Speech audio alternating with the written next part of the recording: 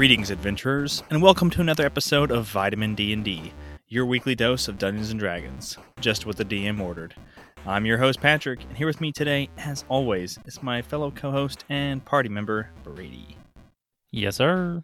How's it going? Good. Ready to get into multi-classing. Multi-boss. I'm looking forward to it.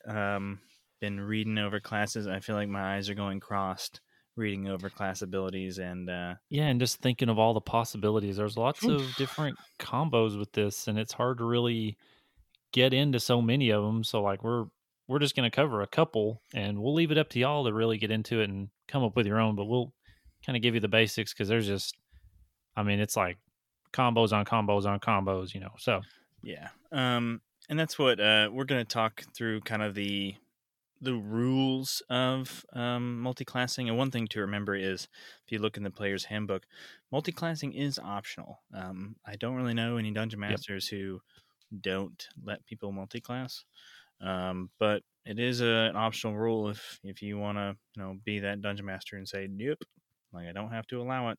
And feats are also optional too, but we talked about how much we love feats last time.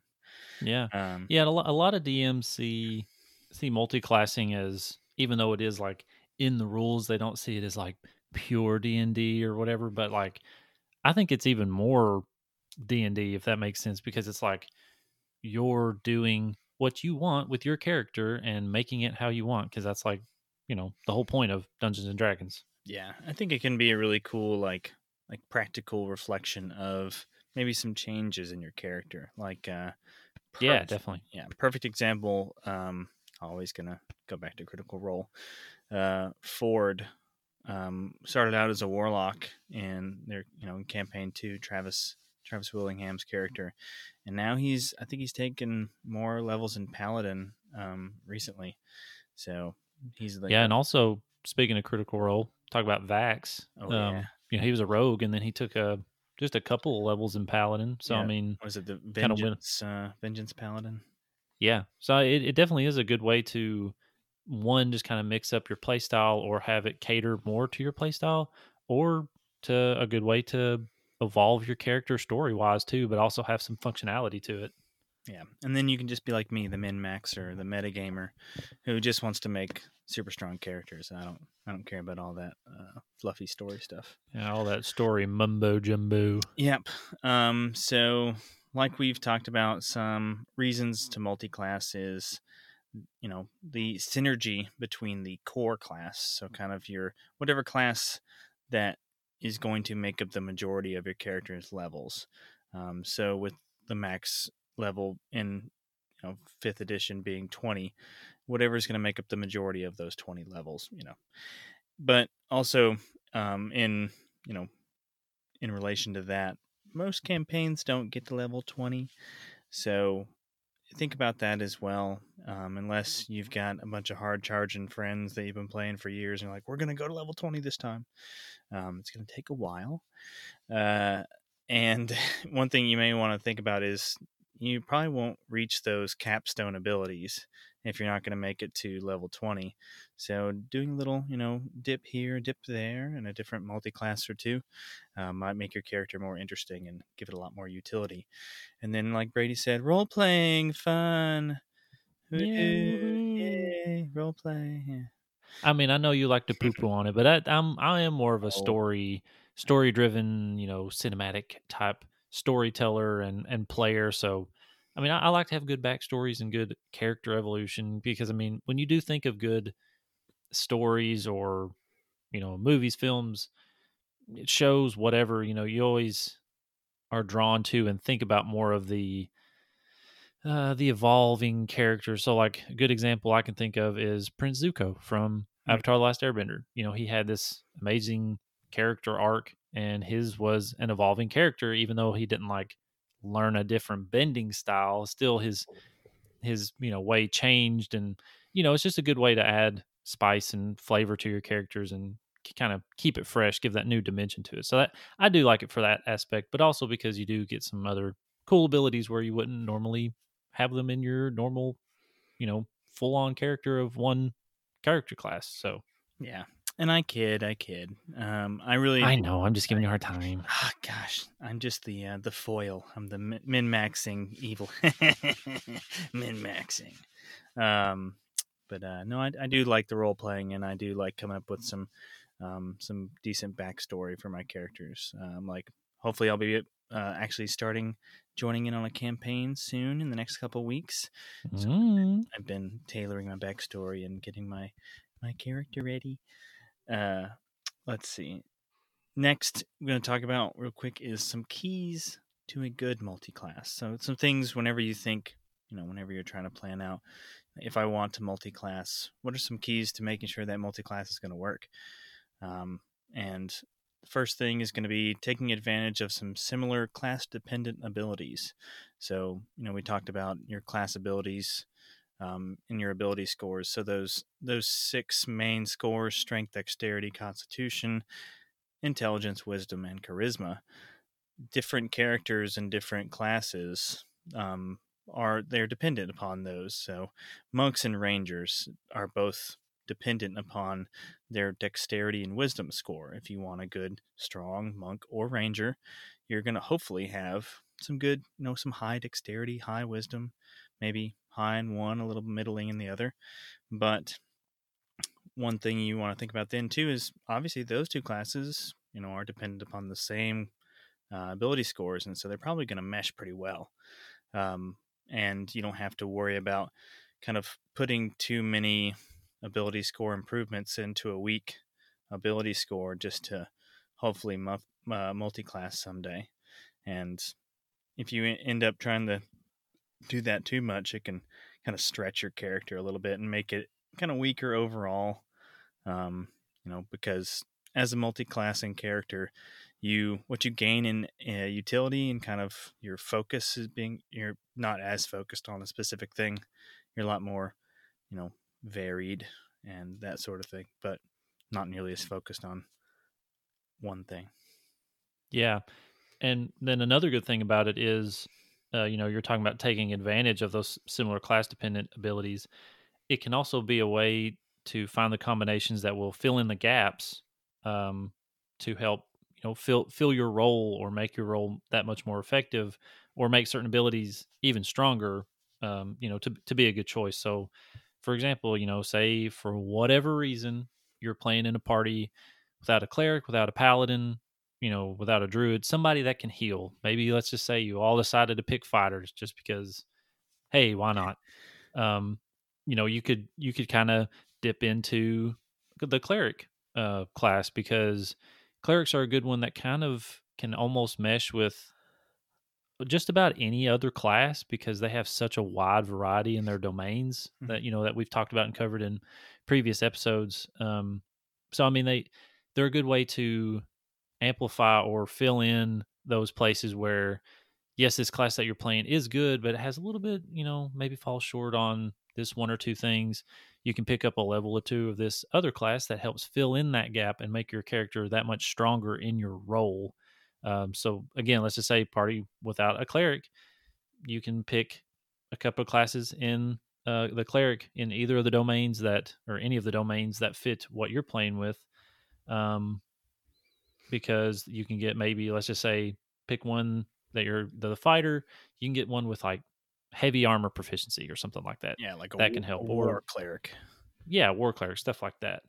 But I wouldn't just multi-class just for the armor though, because there are feats that do cover that. So you want to pick another, if you are going to multi-class, you want to pick a class that does complement or fills in those gaps to help meet your party's need, or further your ability to carry out your role in the party. Yeah, and say like Brady said, if you find a multi-class that fits well with your character and also gets some armor proficiencies, that's cool. But I definitely wouldn't make that choice and kind of sacrifice a little more focus in another class when you could just take a feat and continue trucking along with your core class.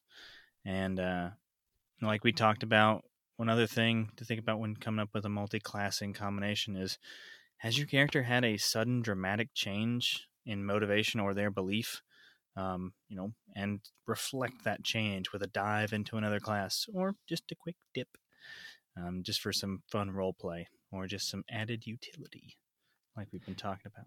Yeah, because I can just think off the top of my head of something, you know, you start off one, let's just say you start off as a cleric, but you're in the nature domain or something like that, and then your character could go into a whole thing where he becomes more attached to nature, and then he like just completely switches over into the druid class. And that's one thing that you could say just a big shift because they're similar. Or you could do one, maybe a paladin that turns into, I don't know, a rogue or something. That would be kind of cool because a few levels in you abandon your paladin ways and turn to the rogue, but like you have these remnant abilities and powers that you can use, and like you might have to use them in certain situations to, like, maybe heal one of your party members to bring them back or something, but like it's just totally against your belief. That's why you turn from the paladin way, and it's this big deal and causes all this other turmoil and conflict. So it's just a really cool way that you can really either, as Patrick says, just kind of dip into one, just be like, oh, kind of this, or just like completely change your character and have this, it might set you back a little bit, but if you're more story driven, it'll really help, kind of get those gears turning and give you a lot more meat to the story that you're trying to tell. Yeah, and you can go into it, as you're making a character and think about, oh, it'd be really cool to multi-class with another class, or you can just wing it. And then as soon as your dungeon master says, hey, Brady, we're all increasing to level 5, so show up next week with your level 5 class and whatever abilities, and just make sure you're ready to go. At that moment, you could say, okay, well, what's been going on with my character? And then, decide, well, I'm going to make an, multi-class character, take another class in something else. So don't always have to plan it so far in ahead like me, the optimizer. Yeah, exactly. Yeah. All right. So now that we talked about all the fun, fluffy things about, what motivates you to multi-class, let's talk about some rules. So just kidding. That's what we're here for. Yeah. Starting on page 163 of the Player's Handbook, it talks about multi-classing in the customization chapter 6. And first thing it's going to talk about really is give some examples about some multi-classing, but there are prerequisites for each class, and it's got it listed out there in a chat on page 163. One thing to remember, like it says, is that you have to meet the prerequisites whenever you multi-class. You have to meet the prerequisites in the class that you are currently in and that you are going into. So that's one thing to remember. You may have, a 13 strength, which means that, okay, as a barbarian, I've got 13 strength, which means I can multi-class. But if you've got like a 10 wisdom, then sorry, you're not multi-classing with cleric or druid or, let's see, monk or paladin, monk or ranger. And it's just because, you have to have those prerequisites to go out of a class and into other classes. So one thing to keep in mind. And also looking at that list, you can kind of see which classes have the same ability score requirements and use that to kind of gauge, like, okay, these classes would obviously have some natural synergy together, like monks and rogues or monks and rangers, that sort of thing. Another thing to remember, your XP, your experience points, is going to be reflected in your total levels. Okay, so if you level up to 5 in fighter, you decide you want to take a level in cleric, you're going to need to earn the experience points. If you're playing with experience points, you're gonna have to earn the experience points enough to get to level 6 in, the same as you would to make level 6 in fighter. It's not like, getting to level 1 in cleric after you're already a level 5 in fighter is not the same. It's not the tiny amount that it only took you to get to level 5, level 2 in fighter. It's kind of hard to explain, I guess. But just, you want to think of your experience points as being a total levels, not based upon individual classes. And yep. And kind of going into that too, your proficiency bonus, it's also based off your total level. So, let's just say you've got, I don't know, 3 levels in a fighter and 2 levels in a rogue. Um, what your proficiency bonus will be based off is you just pretty much add those together. So you're at a level 5. So that would be your level 5 proficiency, whatever that is, which happens to be a +3. So your proficiency bonus is on the total level, not just your highest of whatever. Yeah, I think that's good because it would be kind of a terrible punishment if your proficiency bonus didn't level up with you on total. You could, Yeah, that really slow things down and make things a little bit harder. yeah, I could definitely feel you not, wouldn't be able to hit quite as hard or do things quite as easily as your other companions that stayed, a single level or a single class. right, yeah, you'd probably have a lot less people multi-classing if that was the case. And another thing is you have, of course, hit die with each class, and they're different types of dice, whether it be a D8, D6, that sort of thing. And you have a total hit die, or your total amount of hit die is, again, reflected on your total level. But they may be different kinds of die based upon what kind of class makeup you've got going on with your multi-class. So let's say a level 5 character is made up of 3 levels monk, 2 levels rogue, then they've got 3 monk hit die and 2 rogue hit die, which may be different, maybe the same. If they're all the same, then it's easy to remember that way. Yeah. And then also another thing that's just kind of not quite as bougie or cool sounding, but your equipment proficiencies, if you want to look over them on the handy chat, it's on page 164. It just talks about your multi-classing proficiencies. Basically, it's a little list that shows you if you pick up this class, then you get these proficiencies. So let's just say pick up barbarian, you have proficiency with shields, simple weapons, and martial weapons, just for an example. Or if you multi-class into a warlock, then you have light armor and simple weapons, in addition to the other ones that are included in your other core class. Yeah. Yeah, that way you're not getting kind of a double dip of a lot of kind of starting abilities. You get some from choosing to diversify yourself, but not necessarily all of them. Like I believe that fighters, if you start out as a fighter, as a level 1 fighter, you get proficiency with all armor types.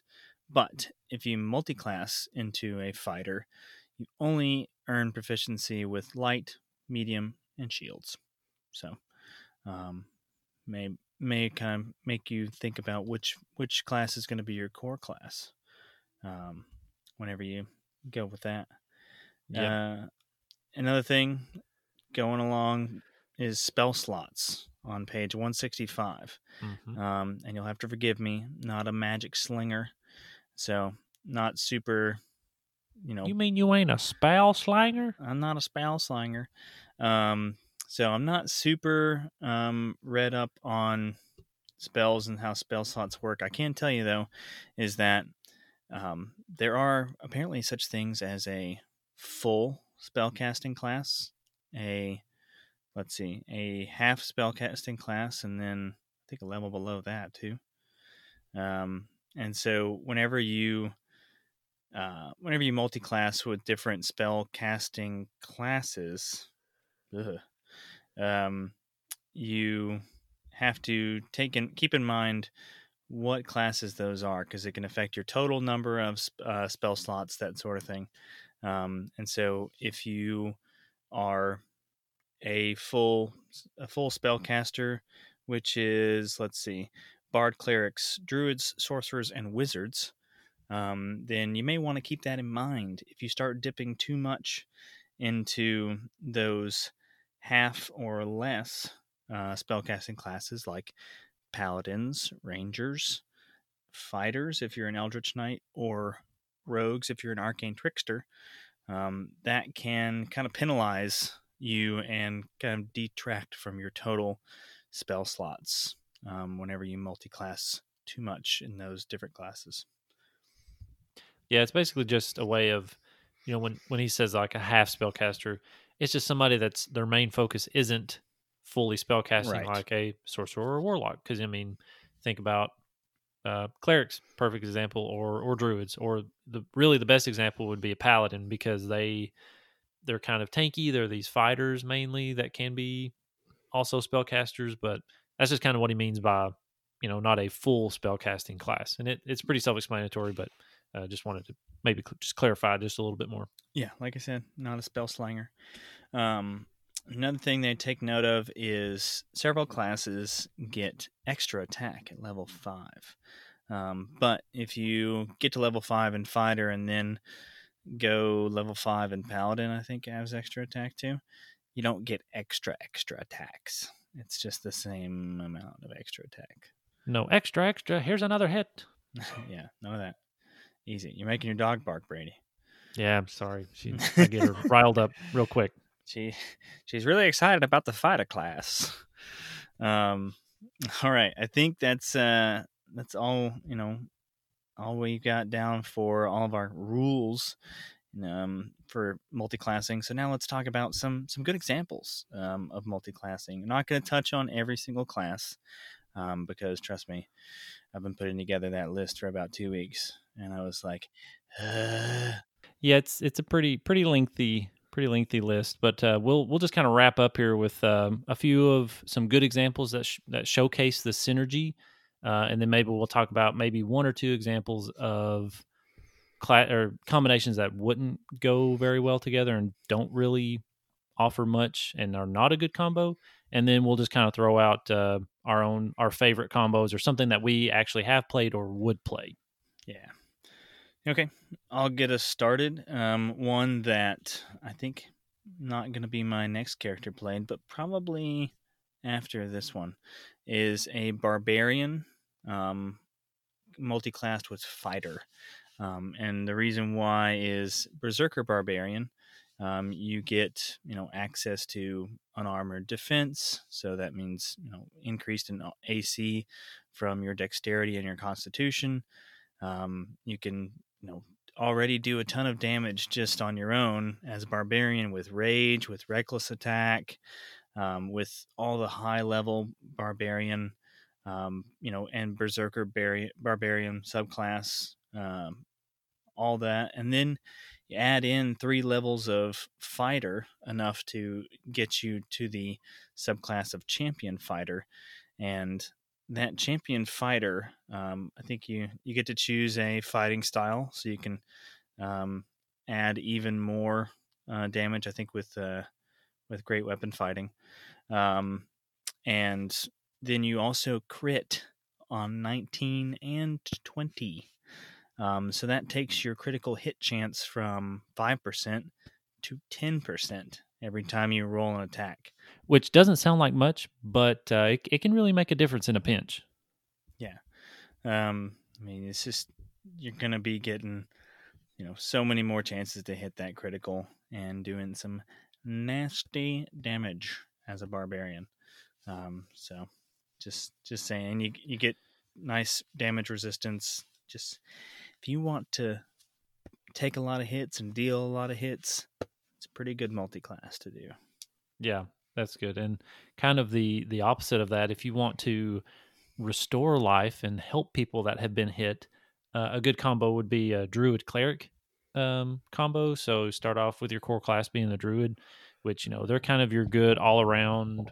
They can heal, they can fight. They're more of like sort of a support character. The way I play them, I like to play them as a support character. But say you take up to at least 3 levels in cleric to get you to that to where you can choose your domain. And if you pick into the life domain, you can really extend your healing ability and your survivability as a party. Because just for example, right off the bat, your spells, a first level spell, just a couple that you can pick from would be bless and cure wounds. So I mean, it's a pretty big help if you really want to again extend that survivability of your party and yourself. It's a really good way to ensure that longevity and maybe some longer fights down the road where you just have a few extra spells that you can get out there to heal your party. It's definitely a good way to really help boost that support role if that's how you choose to play it, like I normally do. Right.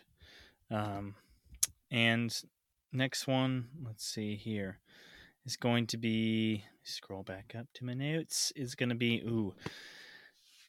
definitely one of the two options that I've got in my brain for my next character, my monk, and it's the character essentially that we brainstormed whenever we were doing our character creation episode, and primarily, I think in this point, going to start out as a monk character leaning toward the way of the shadow, um, and I'm thinking about multi-classing. One option is rogue, so kind of goes along with the backstory of kind of living on the streets, living a criminal life before becoming a monk, kind of thing, but still, tapping into that skill set, that's more roguish. And so, the assassin subclass with the rogues, kind of increasing your damage. You get sneak attack because you're already being sneaky because you're away the shadow monk. You get some really cool, like, teleporting between shadows abilities as a way of the shadow monk. So looking forward to that. And then also another option is what's called a Gloomstalker Ranger subclass, and that's from another book that I don't think we've mentioned on the show before. It's called Xanathar's Guide to Everything, and it's kind of a supplemental core or supplemental book that you can pull out some variant rules and some variant subclasses, to, I guess, vary your character, to have some different options. And there's some pretty cool stuff in there. One really cool thing about I guess a few things about the Gloomstalker Ranger is that they're like rangers that are kind of more familiar with being in the dark, in the urban environments, in the creepy dungeons, and that sort of thing. And they've got some really cool abilities, like what is it, Umbral Sight, I think, where they can like see in darkness, even without like dark vision, and that's magical darkness, not just regular darkness. Um, and they also are, I think, a lot harder to hit. You pretty much become invisible whenever you're standing in darkness yourself, and even to creatures that are relying upon dark vision. So could be pretty broken for some sneaky strikiness. Yeah, could be. Yeah. But those are just a couple of good examples of synergistic classes that make good combos. We won't go over, you know, a few of bad combos because honestly, I mean, if you really get to it, there's no bad combination because however you want to pick it and play it is the right way for you. But if you are doing it from a sort of metagame perspective, you just don't want to pick anything that kind of contrasts each other really hard or doesn't share the proficiencies or use the same type of spell casting type thing. So if you're trying to make like a full spellcaster, so like a good example, if you pick a paladin and a warlock, they both share the wisdom and charisma for their abilities and stuff like that. So you just don't want to pick anything that's going to be completely opposite or contradict the play style from one class to another. So you can kind of look through and make them up yourself, but you just don't want to.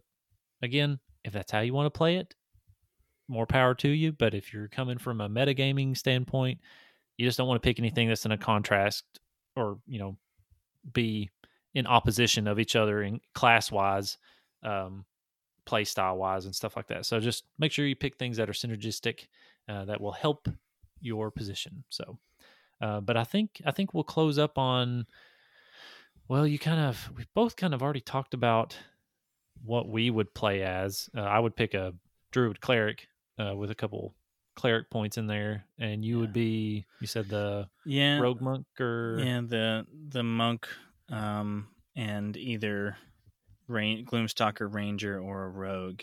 And one cool one that I guess I read up on while I was thinking about this, not only the Berserker champion combination with fighter and barbarian, but playing a totem warrior barbarian and being like, what is it, the bear class, and also being multi-classed with druids, so I could literally be a bear and Ooh, yeah. be a bear totem warrior, raging in bear form. it'd be pretty sweet. Raging bear. Just be da raging bears. Da bears. Da raging. bears.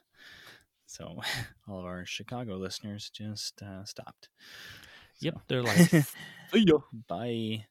Yeah. Bye. But I think you're right. I think that's good. There's so many combinations, and there's tons. We could you could have almost a whole podcast in and of itself just talking about different multi-classing combinations and pros and cons and stuff like that. Right.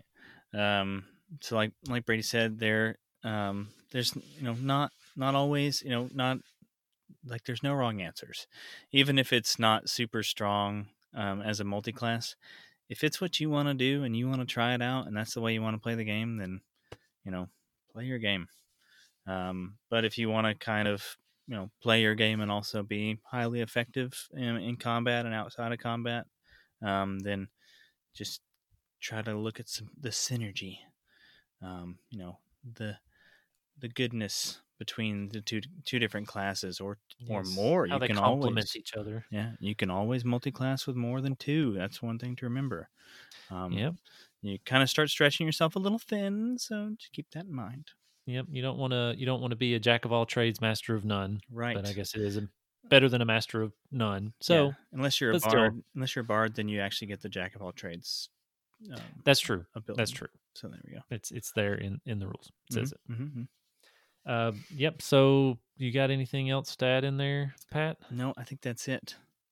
Okay. Well, cool. So I guess that's going to be it for today's episode on multi-classing. We hope that you've enjoyed it and found it informative and kind of got something good from it that you can use, or maybe some inspiration or ideas. But